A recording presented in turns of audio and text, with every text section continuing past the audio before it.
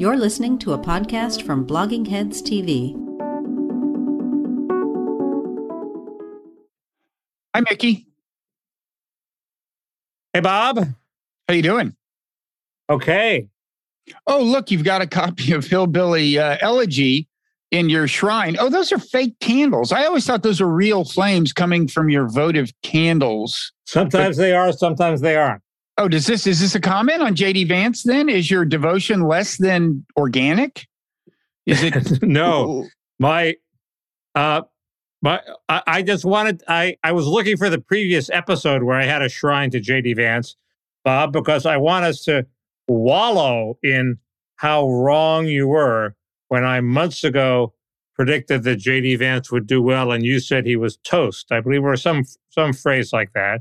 You said he was finished through, and I said, Mickey, no, he has incredible talent. In fairness, that's when I thought Trump was going to endorse him rather than J.D. Mandel, who Trump endorsed at the last, or actually JP/JD Mandel, who Trump endorsed at the last minute. So the curse of Trump actually fell on the opponent. But for people not paying, I think that's an example of where, even though Trump fucked it up, and he didn't really fuck it up, that was close to a Biden moment. Vance's talent shone through. I don't think the Trump misstatement of Vance's name is the name of his opponent, which wasn't even in the state. It was in another state. He was just recalling the previous, what had happened in Ohio. I don't think that. Well, you know what? You want to hear my Mandel. other excuses? You want to hear my? I was kidding about that. I was just okay. Ribbing you, Mickey, because Trump had a Biden moment. Okay, well, I have, But unlike you, I'm not rested, so I have no sense of humor. I am rested for the first time in months. It's a wonderful feeling, folks. So no, I have other excuses. Okay. One is I didn't realize quite how much money Peter Thiel was going to throw in. This is the most that's ever been thrown into a Senate primary. What was it, 15 million or something? Just crazy quantities of cash. I think it was 13 million. It was 10 million, then he put in some more. Either 1 million more. I think it was maybe 11 million. Anyway, he was 11 to 13. But Mandel had more money. Also, I thought but Mandel had more money on his side. So how does Peter, the fact that all of Vance's money came from Peter Thiel doesn't detract from the fact that there was more money against him than for him. Well, then let's move on to my next excuse, if you're going to be like that about it. My next excuse is that I thought by win, you meant like get 50% or more of the vote. I didn't know. I'm not up on primary rules. Who knew you could win with what you get, 32%? And he's the winner? They don't have to have a runoff. He won pretty decisively. He came in 10 points ahead. He came in 10 points ahead of the next guy. What? He came in 10 points ahead of the next guy. So did you see Karl Rove decisive dismissing in a field with 5 credible candidates? Did you see Karl Rove's dismissal of the Trump effect here? Yeah, I thought that was sort of pathetic because no, it was he good. made one good point. It was pathetic in that he knows that if Vance and people like Vance take control of the Republican Party, he is toast because he is for immigration amnesty. He spent his entire career pushing the Bushes for immigration amnesty. He failed miserably. He destroyed Bush's presidency, and screw him, okay? And he was completely wrong. He was embarrassingly wrong in the Romney race, where they had to haul him crying from the Fox studios practically. Screw Rove, but he made one very good point, which is when Trump endorses somebody, he's in a 5-candidate field, he pleases that guy's 32%, but he pisses off everybody else.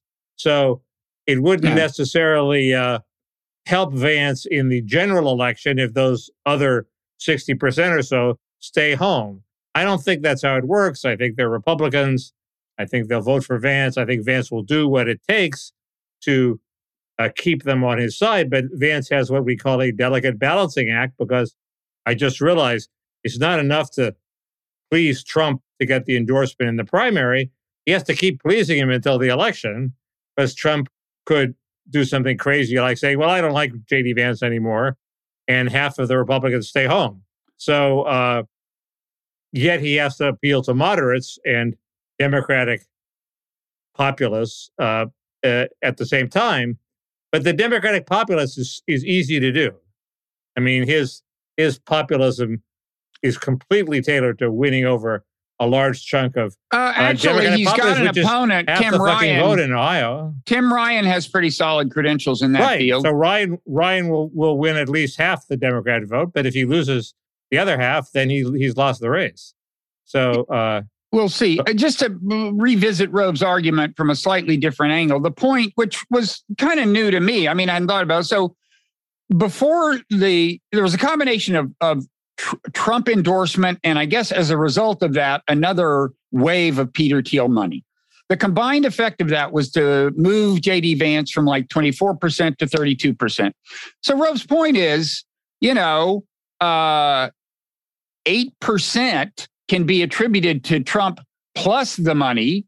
And meanwhile, 68% of the Republican electorate is completely unmoved. Trump just doesn't have, that's not to say that they hate Trump or that this will alienate them. He just doesn't move them in a very big way. I think that point was right, that Trump's effect was limited and it took place after Vance on his own had gotten 23 or 24% of the vote, which is pretty substantial. That's what the second place finisher got on his own. Yeah, Trump had an 8% effect after Vance had surged from being down in the polls to 24% on the strength largely of his immigration message and his debate performances.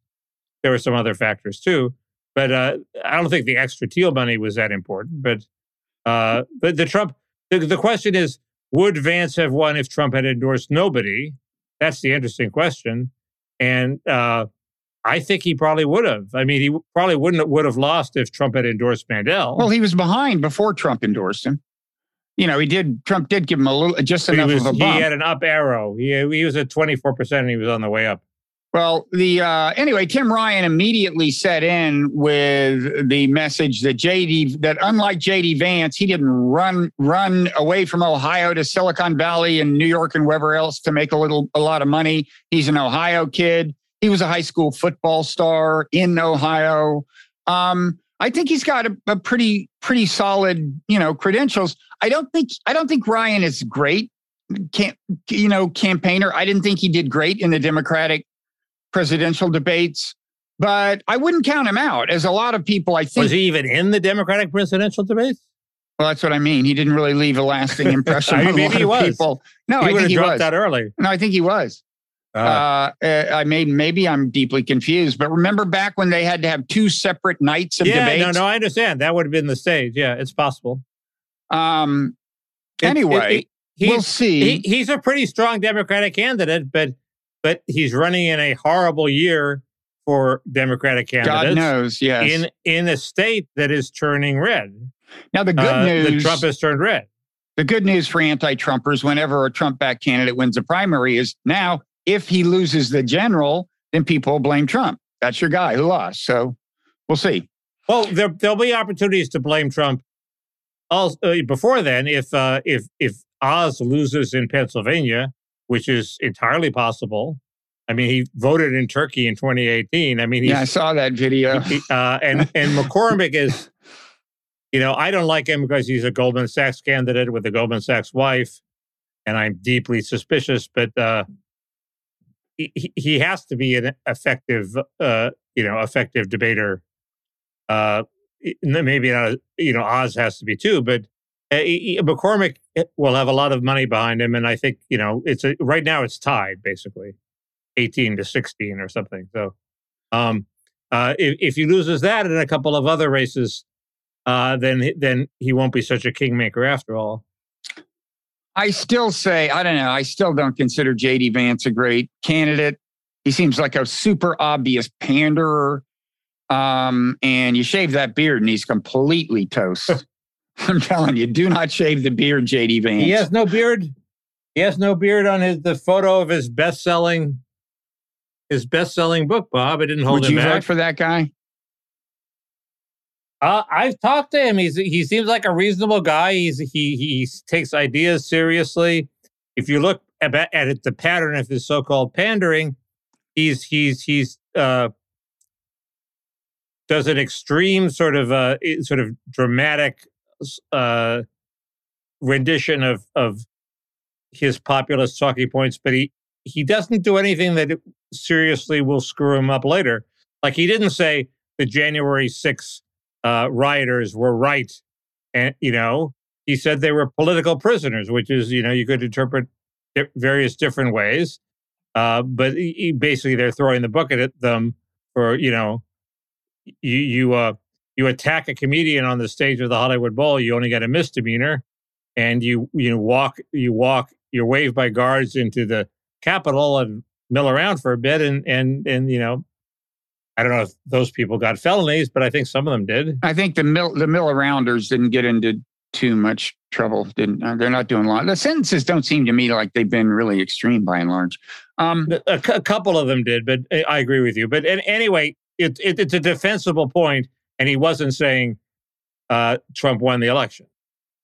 Yeah. Okay. Well, so he hasn't really gone 100% for the crazy Trump, and he just this is a sort of amped up version of the standard.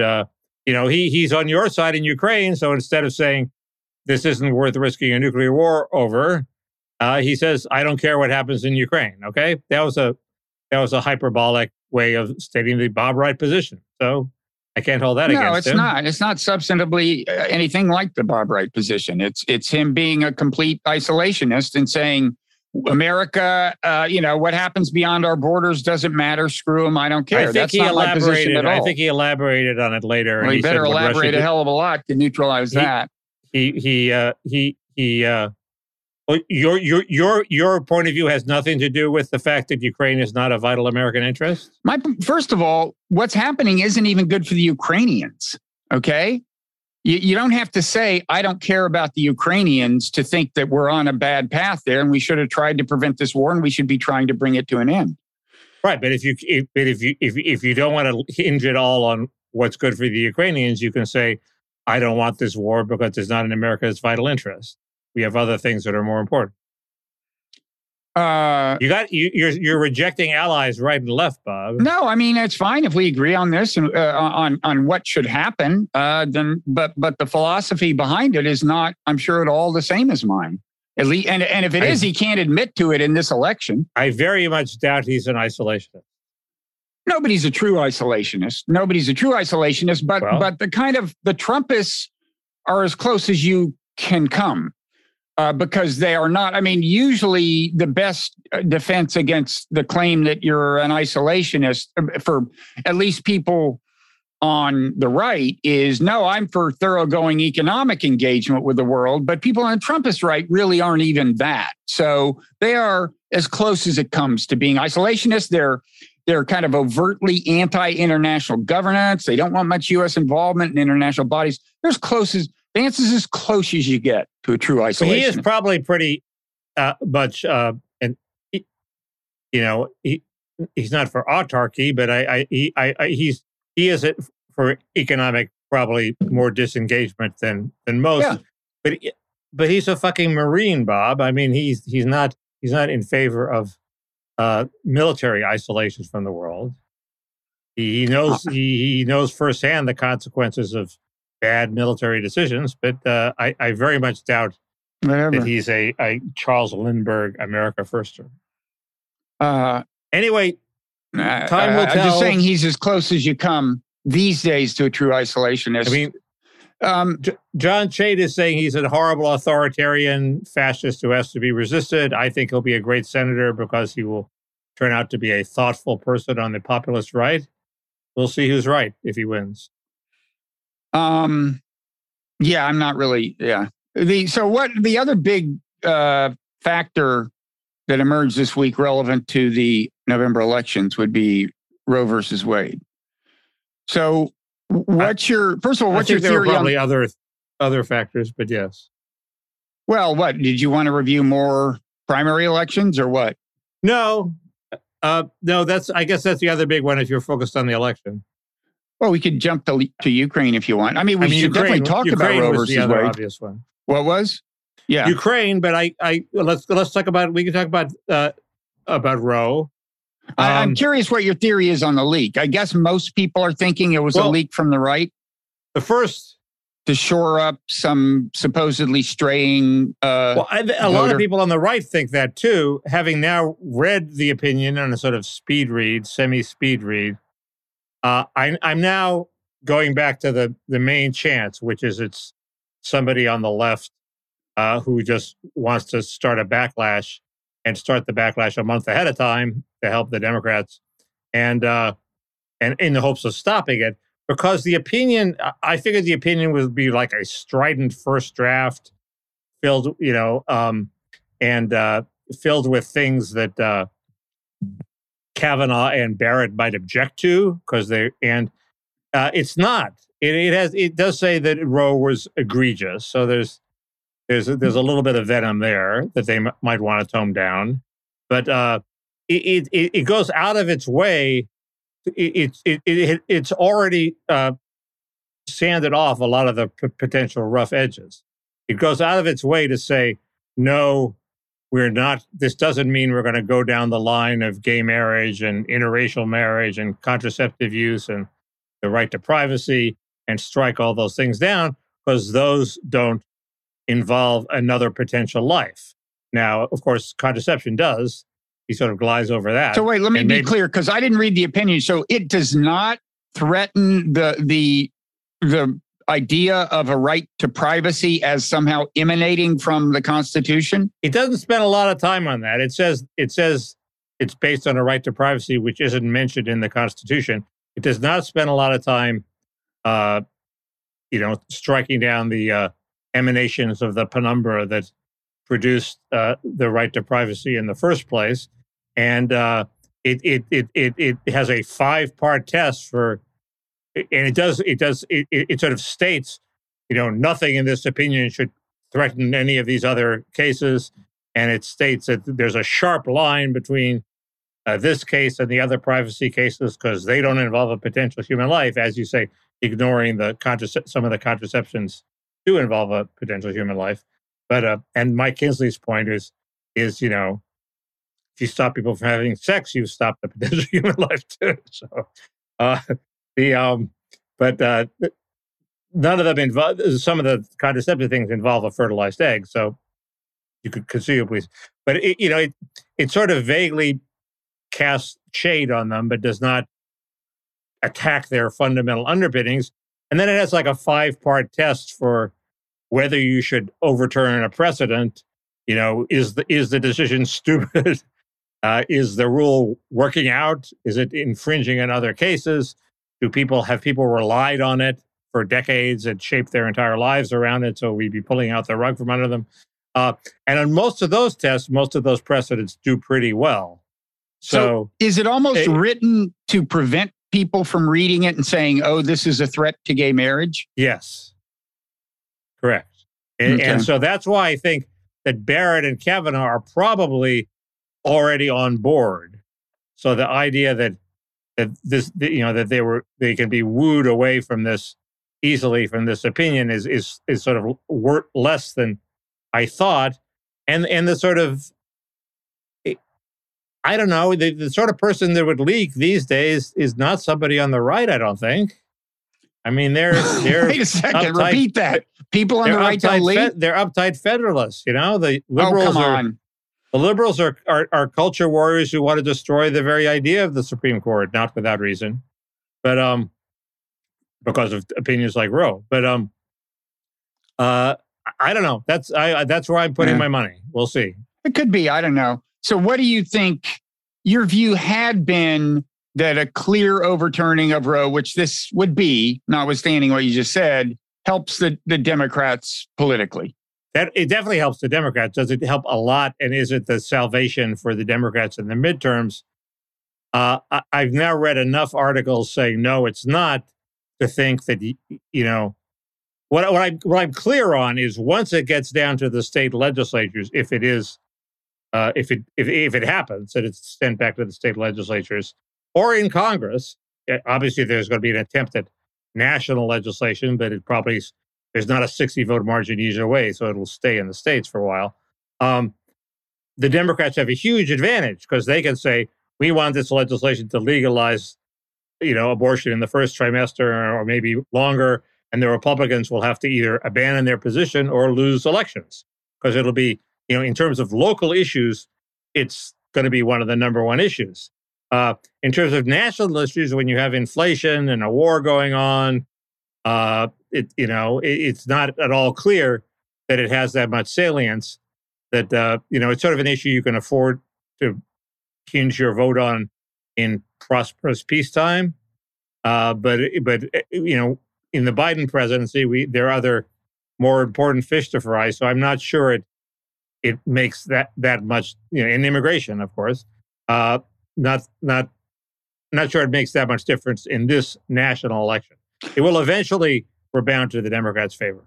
I guess one question is, where is the pro-choice energy directed in the wake of this? Is it more at the level of state houses, and state legislation and stuff, or at the national level? I guess, in most states, it's kind of clear who's going to win, right? I mean, how many states are there where there's much point in putting a lot of political muscle into what happens now in the state legislature? Aren't like 90% of the states kind of done deals, basically? I don't know. I mean, I don't think they've sorted out that completely. I would assume, in California, it's a done deal. New York, New Jersey. But one of the states where it used to be a done deal against abortion was Pennsylvania. Is Pennsylvania still firmly anti-abortion? I don't know. Is Florida up in the air? Is it Florida is definitely anti-abortion? I'm not sure. There's still a whole bunch of states where I think they'll fight it out, and those are the states where where there's a political fight. Obviously in a red state, it's going to be probably a done deal, but it will help the Democrats erode the Republican margin. I guess, say, like Virginia, for example. It's not totally clear to me why. I mean, for example, to the extent that it's framed as a national issue, and the Democrats say, hey, if we win big enough in the midterms, we can actually change this at the level of federal legislation. I don't know if they're going to try to say that. You'd have to kill the filibuster, and you'd have to have a majority even without Joe Manchin and so on. But if they make that claim, it's not even clear to me that claim, to the extent that it becomes salient, energizes the Democrats any more than the Republicans. That'll totally freak the Republicans out. They'll be campaigning 24/7 to get people to sign up to vote. I mean, it's not so obvious to me that this helps the Democrats. I don't know. It's an interesting question. I guess my attitude, and it could be wrong, is that the first row is generally popular, 55-45. People like the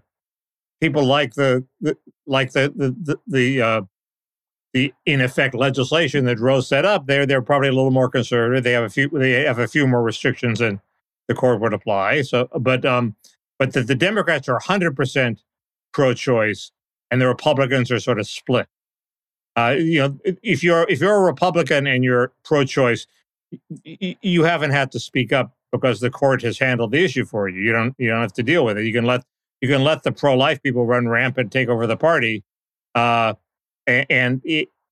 once it starts sort of hurting them electorally, I think there'll be some pushback in the Republican Party, and the Republicans will be split. So I'm not sure that 100% of Republican parties will go gung-ho and freak out and start registering voters. They're pretty gung-ho already. Yeah, I've noticed that. So, it's I still think it's a mild boost for the Democrats, who are the despondent, party that's looking at a low turnout. And so anything that gets them out the door and organizing is probably good for them. But I think I hewed basically to the original New Republic position, which is it's a gift to the Democrats, just not now. Yeah. I have one more point about Alito, but I'm not sure I would have published it. Somebody had given me this. I mean, Josh Gerstein, who got the scoop, is a really good reporter. Everybody respects him. He's not doctrinaire. He's probably a liberal, but he's very fair, very knowledgeable. He's a great guy. He speaks with authority. But if I got a hold of the thing, what good does it serve to publish this thing? I mean, it doesn't. Are reporters supposed to ask themselves that question? I mean, I think so. They don't. Well, they're supposed to, in areas of national security, at least there's a tradition of newspapers being willing to consult with the Pentagon before they publish something they get their hands on. I'm not aware of a precedent where something outside of the realm of national security is given that kind of treatment. I don't know. There are people who come with scandals all the time. At least they used to, and the press decides this isn't worth it. But well, would you have done what Ben Smith did and published the what was it called? The thing that included the dossier? Yeah, the dossier, Steele dossier. Yes, you would have published that. Yeah, because that had more, arguably fabricated, defamatory shit in it than it had that. But at the point that Ben published that, the fantasies about what the dossier said were so much more lurid and damaging than the reality. Publishing it revealed to the world what a piece of shit it was. So I think he actually did a public service. Although lately it's turned out that did have more repercussions in terms of letting the FBI do things than I thought it had. But I still think it was the right thing to do. Yeah, more and more. I mean, there are cases where the Times, even recent cases where the Times has not published things at the Pentagon's request. The Pentagon Papers would not be one of them. That obviously should be published. But so you have to make an independent moral decision, is all I'm saying. Yeah. By the way, on that issue, on the whole kind of Russiagate issue, one thing I hadn't realized, and I think this is a pretty recent development, this Mark Sussman guy has actually been indicted for being, like a lawyer for Hillary and so on for the Democrats, and going in and telling the FBI about the Steele dossier, I guess. And what he's indicted for is claiming to the FBI that he was not working on behalf of any interested parties like Hillary Clinton, when he was actually apparently billing them for the time he spent talking to the FBI. It had kind of had a kind of hearsay-ish quality because there were not only was there no tape, there were no contemporaneous notes. In other words, the FBI agent he talked to, who was an old friend of his, he wasn't going through the standard conduits because he was so well connected. He went like kind of pretty close, right to not quite the top, but pretty high up. That guy went in after the conversation and told another FBI guy what he had said, and that guy wrote it down. So, however, it has come out recently, and I only caught up with this recently, at least, that Sussman texted this guy the night before. Apparently, this is now widely believed to be true, at least saying I'm not coming in on behalf of. So apparently they have the lie just stone cold. Okay. And I didn't realize that before. That's a very good point. The FBI has this whole tradition of not taping interviews and just relying on their notes, which seems incredibly fishy to me. But these were secondhand after the fact notes. These were even worse than that. Right. But it sounds like that's not going to be a problem. The other thing related to this is I think, last week I was characterizing a podcast I had heard. It was a conversation between this libertarian Scott Horton and somebody who is equally suspicious of the whole Russiagate thing. And they conjectured that Jake Sullivan was running the whole Hillary Russiagate thing. And I think I made it sound like that had been a mainly after the election thing in hopes of getting Trump impeached. But no, I think I said that.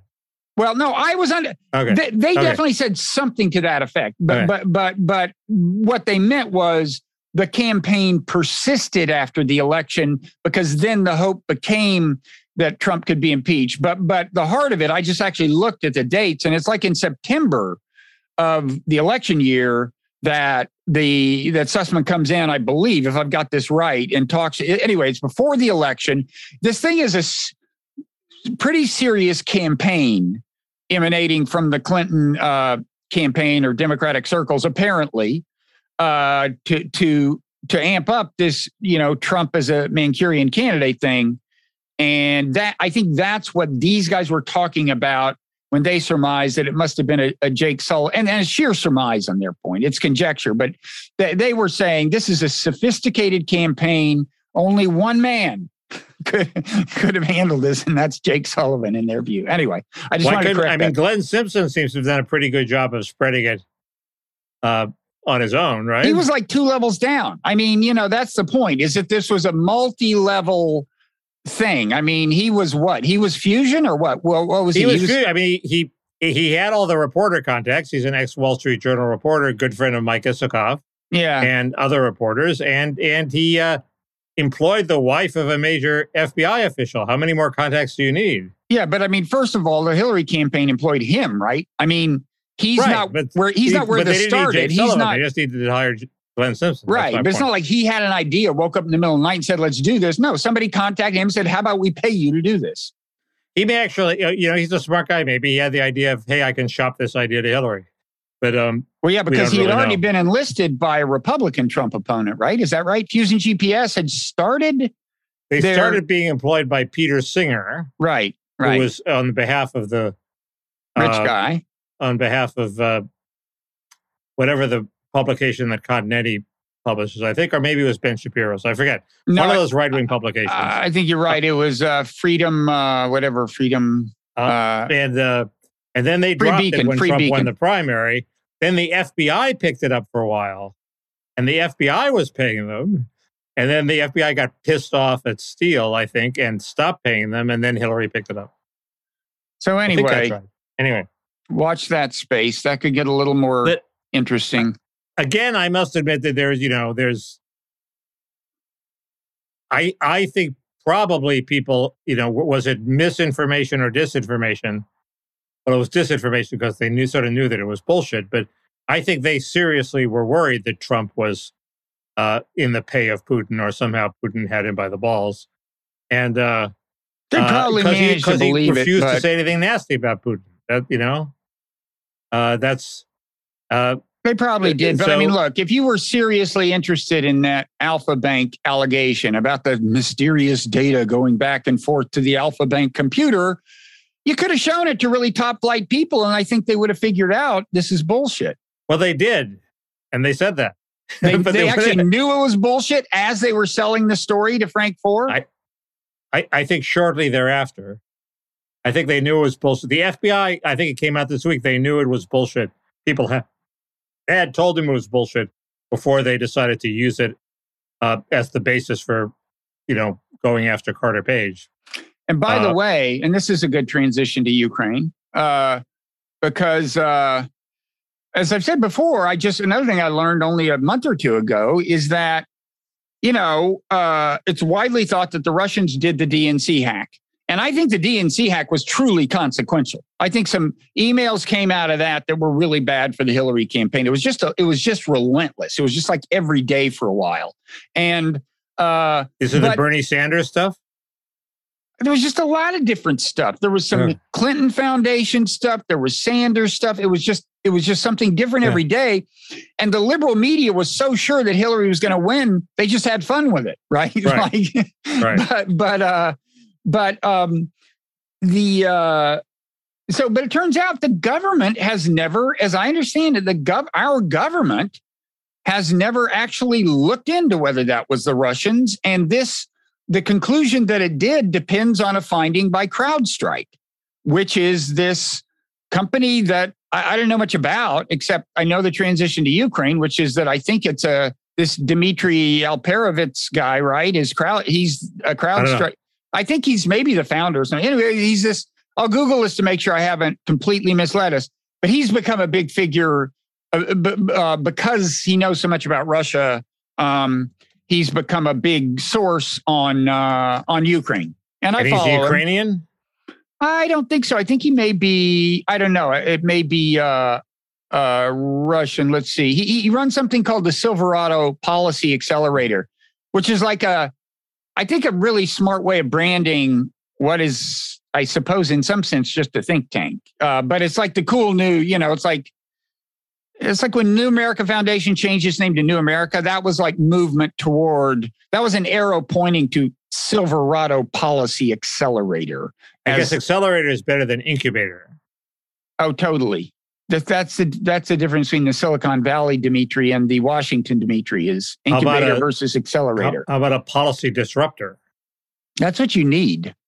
A policy weaponizer. We should start that. A policy disruptor. American policy could use some disruption. I got to start a policy pouncer. We're going to pounce on any policies we don't like. So, yeah, he's a CrowdStrike guy, and I think CrowdStrike did this finding. Anyway, that leads us to Ukraine. But CrowdStrike techies aren't actually in Ukraine. I know there's a lot of very smart, computer people in Ukraine. And so, yeah, I don't know anything about that at all. It's a very tenuous segue we just did to Ukraine. Okay. But he's a Ukraine guy. And he does this. Silverado, I think, started a podcast for the Ukraine war. They run these his interviews, his almost weekly interviews with Michael Kaufman, one of these Ukraine stars, Russian, an expert on the Russian military. Well, so I don't know. What's your take on Ukraine? I was going to ask for your takes, as you probably have read more. What I thought was weird was this article in the New York Times about why has Putin showed so much restraint, and they couldn't answer it. Restraint in the sense of not wiping out more infrastructure, because he is starting to do that now, just in time from his point of view. But maybe he read the article. That was probably it. He probably read it. He picked up his daily New York Times and said, "Yeah, it's a good question. Let's wipe out some shit." I mean, yes, he hadn't destroyed nearly as much as we thought he was capable of, or we think he's capable of. Well, if you mean infrastructure, he's been going after that. I think, look, he hasn't done nearly the damage to cities, broadly speaking, that he could if he wanted to. And that's one thing I think we should keep in mind as we decide whether to try to wrap this thing up or just let it go on forever, which seems to be our policy now. If he gets desperate in the sense of thinking his regime is in danger because he's going to kind of lose the war, God only knows what could happen to Ukraine. But as for infrastructure, he did start recently hitting the rail, these power substations or something on the rails in Western Ukraine. I gather most Ukrainian trains are electric powered, not diesel. And that's pretty clearly because he fears that the wave of Western weapon systems coming Ukraine's way could turn the tide in Eastern Ukraine. And I'm sure that's having some effect. He's also wiping out fuel supplies. There is something of a fuel shortage in Ukraine. So he's certainly doing a certain amount of that stuff now. He's a little late on the weapons, isn't he? I mean, haven't a lot of them gotten through? I like all these howitzers. Yeah. I think a lot of those are still in Western Ukraine. I think it's only just now that they've gotten into the country at all. And those are big systems that you can't just stick in the back of a van. Whereas these things, like these switchblades. And by the way, there was the first sighting in the wild of a switchblade. I think actually Russians took a picture of a switchblade that had been fired. I don't know if it had misfired or if it's standard procedure that the base of the little rocket stays intact, and even if the warhead goes off and explodes. But anyway, that was around Kharkiv, and I think that could help account for some of the success the Ukrainians apparently enjoying around Kharkiv. It really, I still need to find out a little more on exactly what its capabilities are, but it seems like in principle a very important weapon. I think I read somewhere, is it that drone or this other new drone that somebody else has that can actually hone in on specific people? So if you say we want to kill this general, it can sort of look around and when it sees the general, it goes and blows him up. What this has, I mean, this doesn't have AI Face ID on it, if that's what you mean. That would be kind of scary, but I'm sure we're headed there. What it has is a camera on it, so you fire it. And the small one that can't do a tank but can do other vehicles and can go a few miles, you can carry around in a backpack. It's really small. You fire it like a bottle rocket, and then the blades pop out after it leaves the tube, which is why the wings pop out. Right. So that's why they call it a switchblade. That one, I mean, both of them, what they both have in common. The other one is bigger, a strong person can carry it around, but it's bigger and it can go like 20 miles and blow up a tank. What they have in common is once you fire them, you're seeing the what they see through camera. These are kamikazes or so-called loitering munitions. They don't come back. They just blow up. And you're watching on a camera. What's unclear to me from the descriptions I've seen is what you can definitely do is if they punched in like GPS coordinates and you see that, oh my God, it's a kindergarten, you can abort by after you see what it's going to hit on the camera. But what's not clear to me, and I assume is the case, is that you can just point to something and say, hit this while it's loitering. That would make it an extremely powerful weapon. I mean, especially the long range one right now, because I think one of the untold stories I'm starting to think is that the Ukrainians are getting hit a lot harder in the East than a lot of people realize, and they're losing more people because there's a huge asymmetry right now in artillery capacity. The howitzers, by and large, haven't gotten there. And the long switchblade is a kind of a substitute for a howitzer, except with more in the way of precision guidance. But right now, there's two narratives in the East. The mainstream American narrative is, the Russians, it's halting progress at best. The offensive has stalled, as the Washington Post put it yesterday. A few people are saying, and you're seeing a little of this in Western media, but not much, is that, don't expect the Russians to move like a quarter of a mile a day. This isn't the way they do it. They stand off and completely barrage you with artillery. It seems inefficient to us because a large majority of the shells don't hit anything, especially when what you're aiming for is a trench, right? All along that frontier. But over time, they're taking a big toll. And there was a piece in the New York Times kind of confirming that part of the narrative, which I've seen more prominently in kind of, more less mainstream online sources. But then eventually they have to send in troops, and that's where they start losing. Well, they do, but, according to some of these accounts, you're talking about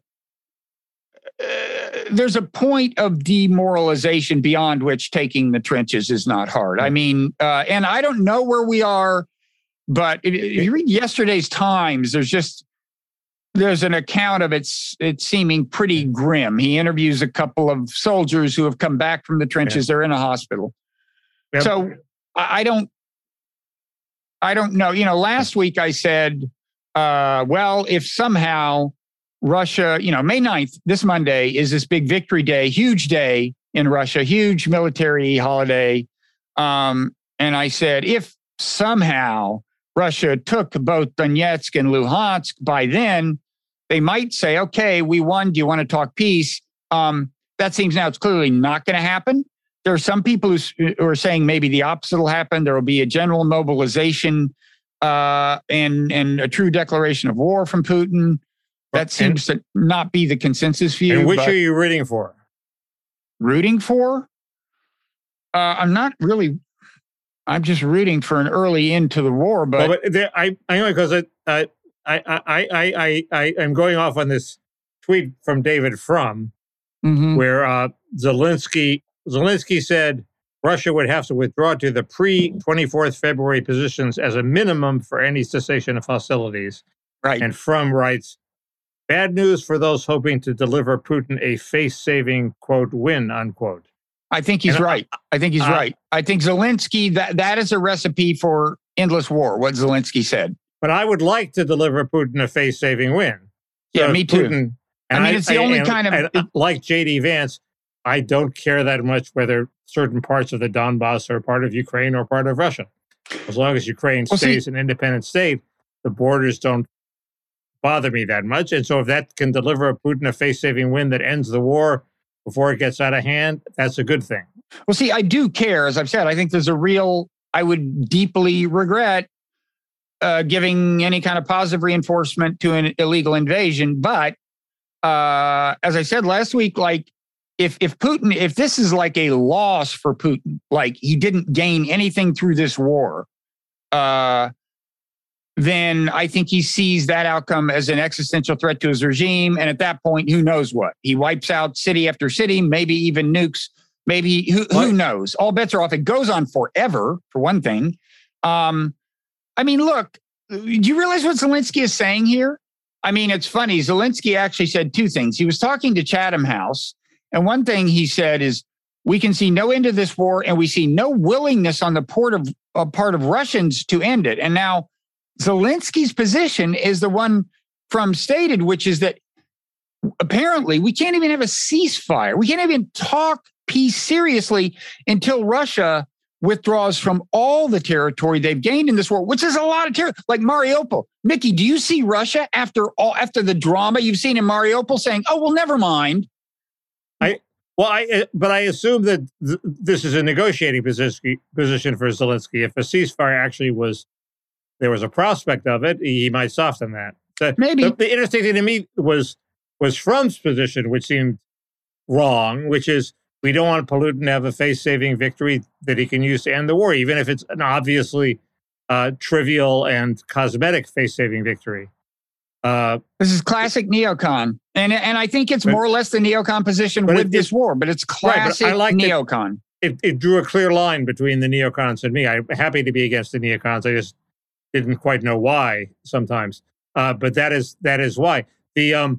I listened to, is it Joseph Cirincione? Yeah. He was on my podcast a few weeks ago. I didn't know he was on your podcast. I listened to him on Bill Press's podcast. Mickey, Scott McConnell. My podcast. Well, the Bill Press one, he tweeted out, this must have been before he was on you.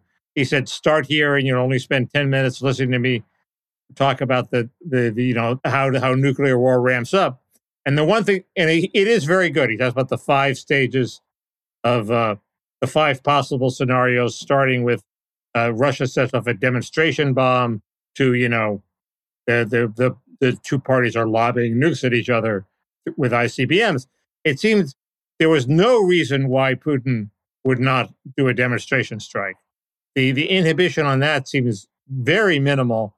And so there's a huge risk of that happening. Wait, why is the inhibition so minimal? I mean, that's a major threshold to cross. Because he said our reaction would be to sit tight and protest at the UN.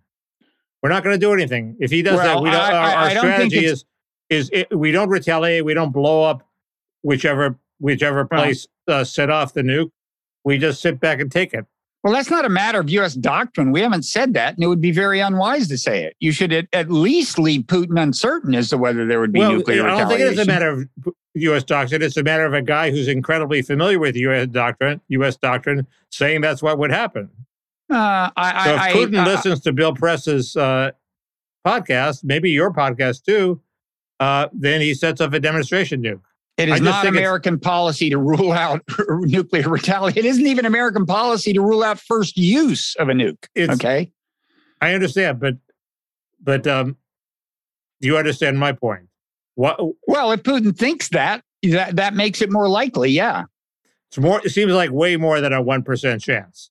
Oh yeah, and look, I want to say something. I mean, we have both fretted a little about this morphing into nuclear war and saying, if this war goes on for months and months, that just every week there's a chance, it increases the chances.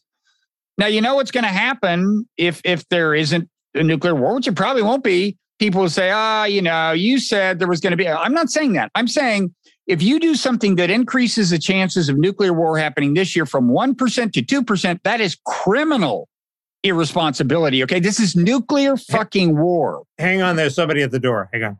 Okay. Hello? Hang on, I guess I'll come right back. I wonder if I should try to entertain you. I just reached this stirring crescendo. I don't know if I have any energy left. I just said nuclear fucking war. I got to go take a nap. That took a lot out of me. Let's see. Is there anything else I can say about this while Mickey's gone, or will we have to cut it out? High drama moment. Oh, I know what I'll say is that, no, I want to say that to Mickey, but, again, I'm serious, like, nuclear war. It's like, the concept of expected return in economics. like, so if like you're a Silicon Valley investor and if this company succeeds, it'll make you $10 billion, but there's only a 10% chance of success, then the expected return is $1 billion, okay? It's percentage time, chances of it happening times magnitude of outcome. So when you're talking nuclear war, expected, loss, 1% times, if you imagine a war in which, like 100 million people are going to die, in this kind of utilitarian theory, Mickey, I had to freelance while you were gone. That's okay. It was somebody running for city treasurer of Beverly Hills. Huh. Did you vow to vote for them? No, I said I'm taping a podcast, and he was very apologetic. Was it the candidate himself? I think it was the candidate himself. Oh, Mickey, and you just brushed him off? I think it was a dark horse. I think the if it was a dark horse is a shoo-in. You should have asked him. You should have said, "Are you just a dark horse?" Anyway, they got my point. I think I was just saying that, you should think about nuclear war the way you think about expected return in finance, like an investment's expected return is the money you get if it works times the percentage chance that it'll work. And it's the like same thing in reverse with nuclear war. So, it's like a reverse Pascal's wager. Kind of, I guess. So anyway, why not exactly? Nuclear war bad, folks. And, the last thing I want to say about Ukraine is I was listening to another podcast with this David McGregor guy, this guy who's controversial. He was in the Trump administration. He's a colonel. I will say he's definitely a smart guy. Seems knowledgeable. He played a big role in formulating some sort of Pentagon doctrine about how to fight the Russians, I think. He's definitely smarter than a lot of these generals you see on cable TV. Okay. This guy's smarter than Wesley Clark, with all due respect to Wesley Clark. He says he thinks that the Russians still plan to go for Odessa and Kharkiv, and he thinks they'll do it. He thinks they can do it. This was a fairly recently taped thing. He says, don't be fooled by, the information you're getting through Western media that they want to do it, they can do it. And as I understood him, they will do it. I mean, people can judge for themselves. That's also on this Scott Horton podcast. So something to worry about, I guess, is that the Russians might not settle even for what they've got or what they'll have in a couple of weeks or whatever. Huh. Cause for concern. So basically all the hopes that Putin will declare victory and push for peace after this Monday holiday commemorating the victory over Germany, they're all falling apart now, right? Nobody thinks that's going to happen. He'll claim, it'll definitely be interesting to hear what he says. He'll claim some kind of victory. I think one reason they're pushing on the, trying to get those last people out of the steel factory, in Mariupol is that he'd like to be able to declare victory there. Because remember, this is like a big chunk of the Azov brigade. So he can say, I told you this was about denazification for one thing. We got the heart of the Nazis, he could say that. So they get the civilians out of there, and then he drops a nuclear bomb on the Nazis? Is that what's happening? No, they're. I think my impression is they're starting to go underground. You get conflicting reports. It's like one moment the Russian troops are going underground after these guys. Next moment they're going to evacuate some more civilians. I don't know what's going on. I know he'd love to have that part cleaned up by Monday. Look, he will say he can look. They have acquired a lot of land. I'm sorry to say it, but they really, they got the land bridge from Crimea, and, they still have a lot of territory around Kharkiv. And so he can say that there are a lot more Russian speaking. Well, it was the land occupied by Russian speaking people who are no longer, as he would put it, threatened by the anti-Russian Ukrainian forces. Of course, the truth is a lot of those people have left because of the war, have evacuated toward in one direction or another, but he can say that kind of stuff. The question is, does he then sue for peace? Does he then will accept a ceasefire? And I don't think so. To me, it seems like his gains are not consolidated enough, specifically in those two republics that he recognized, right? He still doesn't control all of those, Luhansk and Donetsk.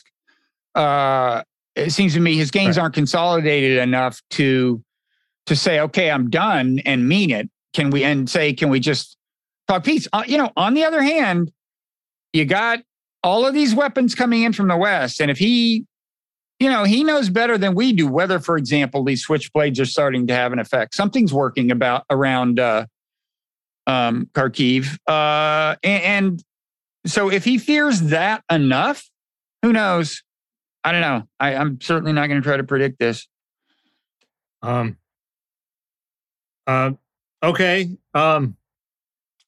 We've all turned into Hugh Sidey, Bob. Time will tell, Mickey. Time will tell. Well, why am I paying you to come on every week and say only time will tell? Are you paying me? There was a no. There was I was assuming the voice of Martin Agronsky in Kinsley's parody of Agronsky and Company, saying, "Hugh, do you have a brain at all?" That was one of the original shout fests, Agronsky and Company, followed, I guess, by McLaughlin Group. I guess it was so much better than what we have group today. I mean, because it was pretty good, actually. I mean, entertaining bunch of people with different points of view. Actually, kind of. I mean, loaded. McLaughlin was loaded, so that the liberal, it's kind of a Hannity Combs thing. I mean, Eleanor's Cliff job was to lose arguments, basically, but still, it was like one liberal and three conservatives. Was migrating horseshoe style to the left on trade and war. So, anyway, so we're at 55 minutes. We're at 55 minutes. Well, I have a quickly. We haven't talked about the number one story in terms of it's the number two story in terms of what gets hits on Twitter that I've tweeted about.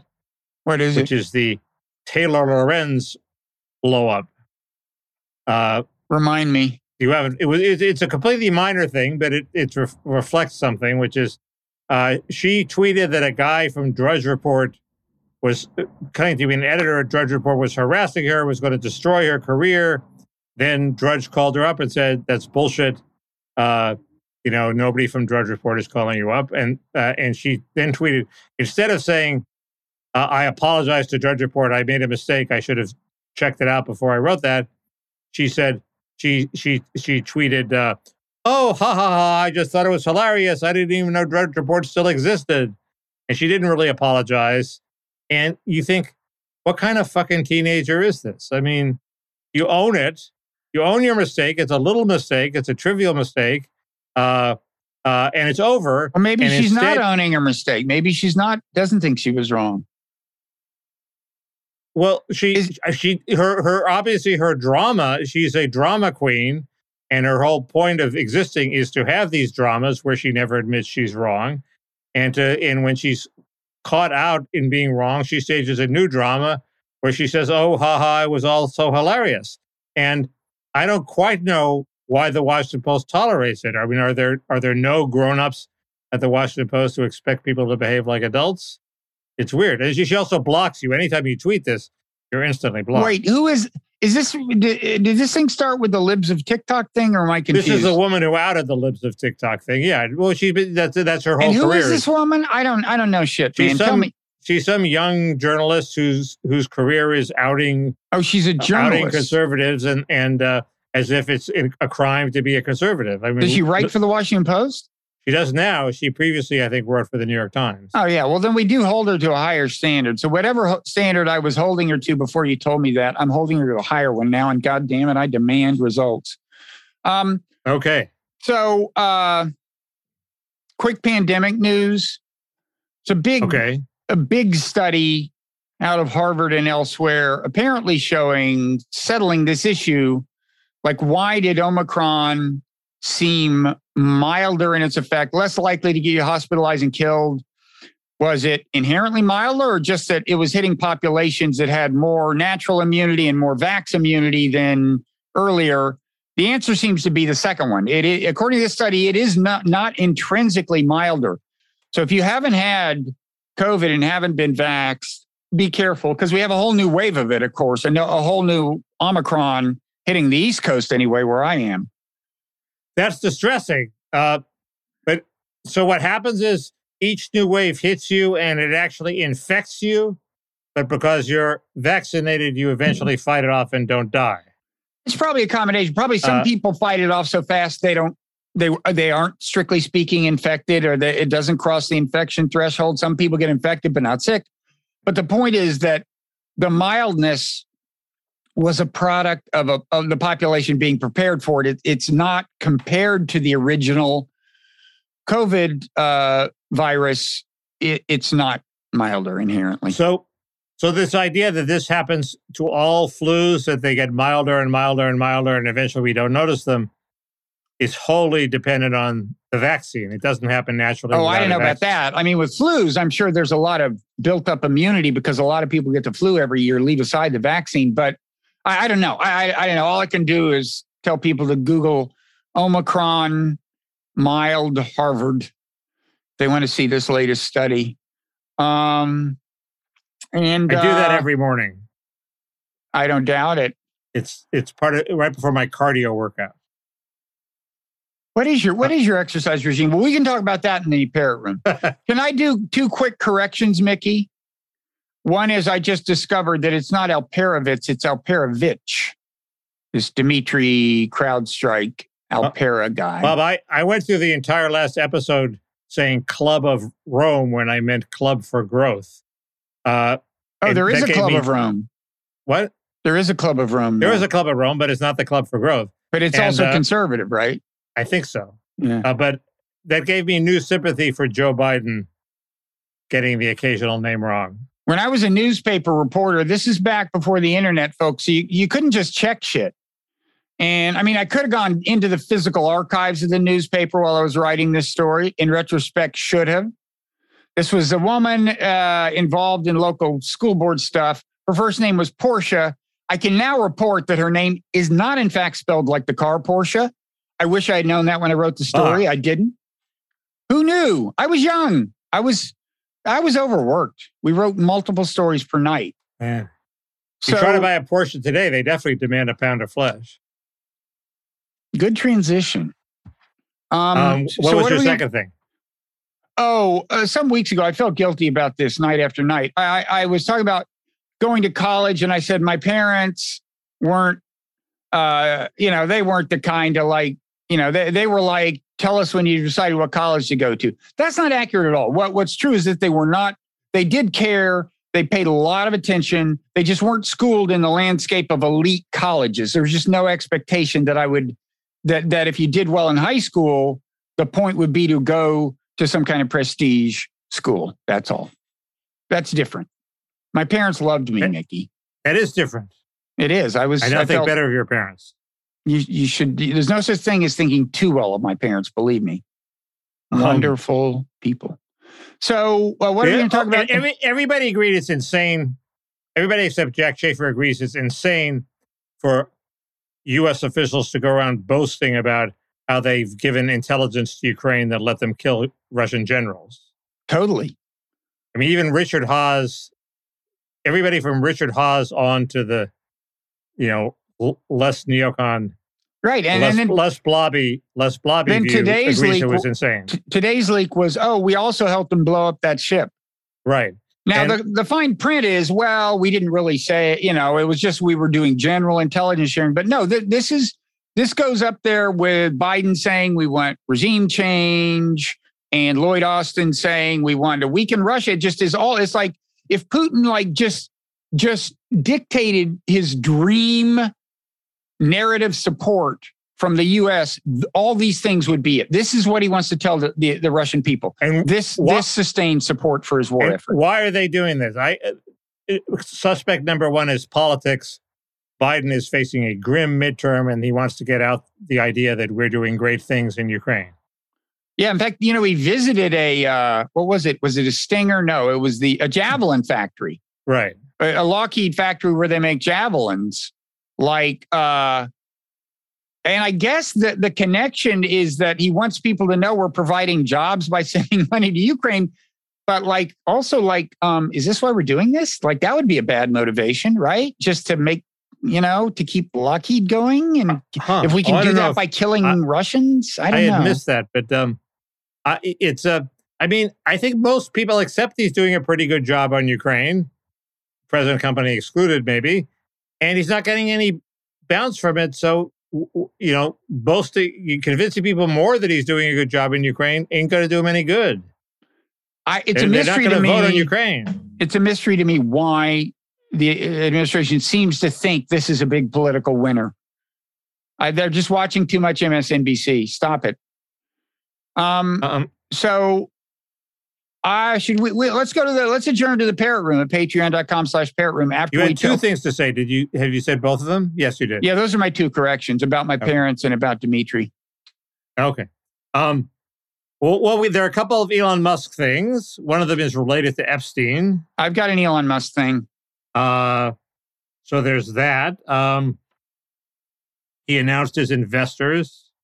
Not all of them completely kosher. You're right about that. I have a version of that may be different from yours. Okay, you probably do. There's we've both watched the show Station 11. Well, we've watched the first two episodes, and we'll discuss that. We have I have started the show Severance, which I may try to lure you into watching for subsequent discussion. Might not be hard to lure me away from Station 11. Well, we'll talk about that. And there is a point to make about the latest July 6th leak. We had an Oath Keeper talking to a Trump aide. July 6th or January 6th? January 6th, sorry. July 6th is my birthday. Is it?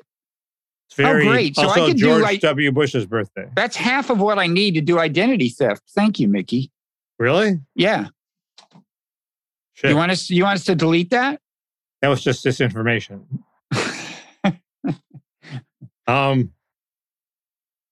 It is true that an incredible number of things just ask for your birthday, and why is that any?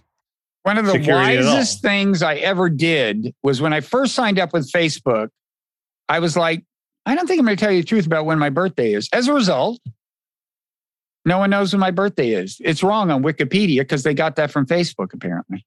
And I ain't telling you when it really is, folks. And there's, by the way, a big demand for that information, Mickey. I get phone calls and letters all day. So what else are we going to talk about? So Station 11, Severance. Oh, Mickey, I got the classic Michael McFaul brush off. Okay. I challenged him to come on my podcast on Twitter. He DMs me his response, and you're not going to believe how great it is. This is so McFaul. Try to imagine the McFaulest thing in the world, folks. You won't get there. I thought the line on McFaul is he shows great bravado in his sort of regular conversations. When it actually comes down to making policy, he's shockingly reasonable. Well, when it comes to debating Bob, he's shockingly chicken, if you ask me. But that's not the story. The story is how he handled. Was it worse than my response when I didn't debate Ezra Klein? No, that was a little more pathetic, frankly. And that's a pretty high threshold. But more macho. Oh, no. He handled that was the beauty of his brush off. All right. It was really it was a thing of beauty. There's a White House correspondents' dinner. There's Gavin Newsom pretending he's a presidential candidate. Consortium News has been deplatformed by PayPal, at least kicked off the PayPal platform. What's going on, folks? What is Consortium News? You can explain. It's this left wing, but not crazy. It was started by a very reputable, I think, journalist named something Perry, who died, and Robert Perry. Yeah, and there's related stuff, and then there's a Twitter account got banned for. I'm going to talk about all this for Ukraine related stuff. So this is all pro-Ukraine, I assume Consortium News is being taken that way. They've definitely done some good work over the years. There's your colleague Nikita is now rousing rabble in Armenia. Oh, is he? You can fill me in. I'll have a word with that boy. He tweeted a photo of an Armenian anti-government rally saying people in Armenia don't like their government. And, so? Well, he's a guest there. They've offered him refuge from Putin's agents, and here he goes and starts fomenting. I'm joking, fomenting unrest. But I'll have a word with him. One thing I definitely want to talk about. We can talk about that, but one thing I definitely want to talk about is this podcast, Dead End, put out by WNYC. It's about a murder that happened just a few miles from my house in 2014. I may have talked to you about it. It immediately aroused suspicion, could ultimately reach into some fairly high levels of New Jersey politics. Fascinating case to me, at least. I want to talk about that and what an apparently corrupt state New Jersey is. I want to talk about that. Stop the presses. Isn't that a little dog bites man? Yeah. Well, but that's what's interesting about this. This scandal has been on simmer. Why were these people killed? Why did the county prosecutor not do a very good job of investigating? It's a very prominent New Jersey Politico guy who was killed. I want to talk about, he had been Secretary of Transportation under Tom Kaine. He was like a total, there was at his funeral, okay, there were two former governors and a sitting governor at his funeral. Okay. You're not leaving it in the locker room, but you're leaving it outside the parrot room. There's more. Okay. I have a couple more things to say about Roe versus Wade and sort of more substantive, less political. Okay. We got plenty. Sounds like we got plenty. Okay. Wonderful. A veritable smorgasbord, a veritable cornucopia. I will go find the parrot. Find the parrot. And so patreon.com/parrot room, where you will see more from the parrot you're about to see if Mickey shows you the parrot. You mean this parrot? That's the one I had in mind. See you in the parrot room.